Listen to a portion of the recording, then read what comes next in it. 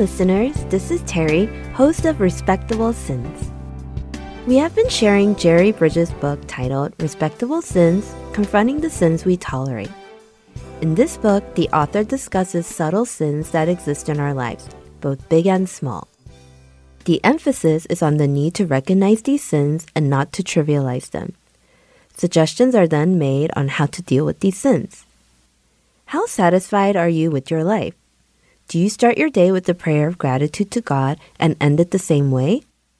Perhaps you have to think about it a little before you can answer that question. Even among Christians, suicide rates are rising and more people suffer from depression.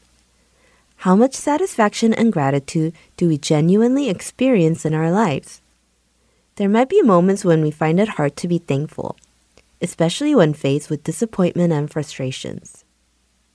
Still, 1 Thessalonians 5:18 says, "Give thanks in all circumstances, for this is God's will for you in Christ Jesus." Similarly, Ephesians 5:20 instructs us to always give thanks to God the Father for everything, in the name of our Lord Jesus Christ. Both passages include an in everything or for everything. It means giving thanks no matter the situation and circumstance. How can we be thankful in situations that seem impossible to be grateful for? Do we have to force ourselves to be thankful despite our inner feelings of disappointment and anger? Is it about mechanically saying thank you and hoping that saying it will somehow change our situation? The answer to this question can be found in Romans 8:28-29. It states, "And we know that in all things God works for the good of those who love Him, who have been called according to His purpose. For those God foreknew, He also predestined to be conformed to the image of His Son." Furthermore, verses 38 and 39 affirm, "For I am convinced that neither life nor death, neither angels nor demons, neither the present nor the future, nor any powers, neither height nor depth, nor anything else in all creation will be able to separate us from the love of God that is in Christ Jesus our Lord." What does the phrase "for the good" in Romans 8:28 mean? The good can describe something virtuous that leads to a positive outcome. In verse 28, God works for the good of those who love Him.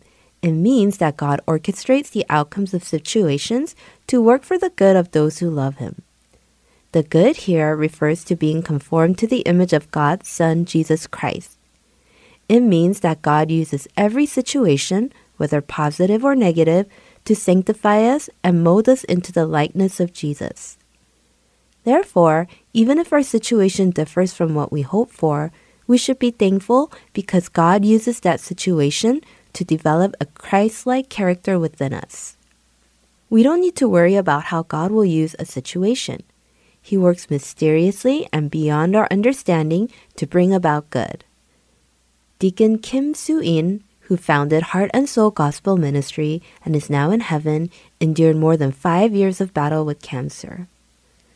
During that painful journey, she said, "Through this cancer, I have come to Jesus more deeply and intimately. If given the choice to go back and experience this cancer again, I would choose it to know Jesus more." Although the cancer afflicted her body and caused her physical pain, it didn't harm her soul.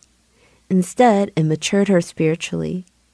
She got to know Jesus more deeply, shared a closer fellowship with Him, and became more like Him. That was the most precious thing to her.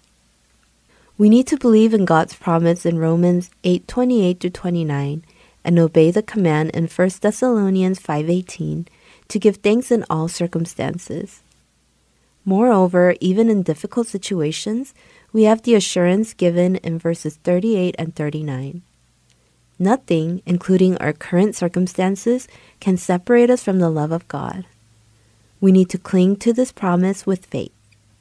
In summary, having faith means believing that God uses specific situations to shape us into the image of Jesus Christ. It means having confidence that God protects us with His love, even in challenging circumstances. Every believer may have different aspects of faith in God, derived from an individual's experience. Faith that God will never forsake me, faith that God will raise me, and faith that God will fulfill all my needs. Which faith do you have? Are you thankful to God even in disappointment or hardship, believing in His promise? Do you have faith in His words? Do you have unwavering trust in God's sovereignty, wisdom, goodness, regardless of the situation? Whether a situation lasts for a few days, 5 years, or 10 years, we need to maintain a right attitude that honors God and pleases Him. We need to embrace the situation with faith, trusting in God's sovereignty and His goodness. Not finding satisfaction in the present situation is, according to Jerry, the author of this book, a lack of faith in God. When dissatisfaction rises within me and gratitude fades away, I hope that the faith, believing that God knows what is best, and trusting that He aims only for what is supreme, resides within me, and I come to accept the situation that He permits. Jerry proclaims, "May all saints, with the help of the Holy Spirit, move away from a negative attitude of dissatisfaction and move toward embrace a positive mindset, seeing their challenging and disappointing situations as opportunities for growth. I pray that in every aspect of life, they find ways to glorify God, relying on the strength He provides." This concludes our discussion for today. Goodbye. Until next week from Respectable Sins.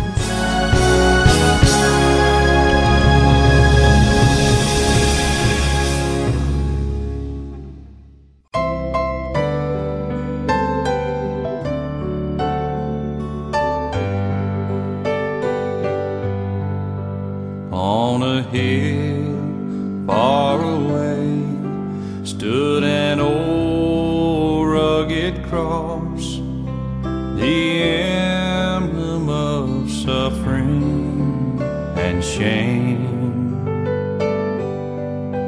And I love that old cross, where the dearest and best for a world of lost sinners was slain. So I'll cherish the old rugged cross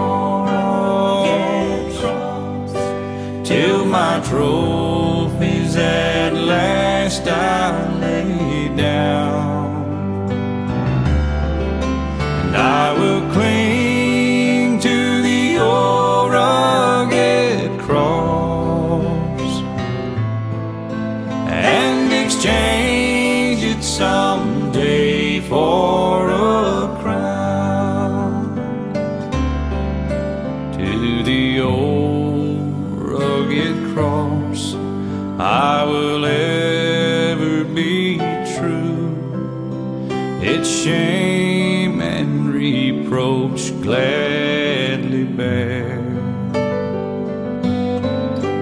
Then He'll call me someday to my home far away, where His glory forever I'll share.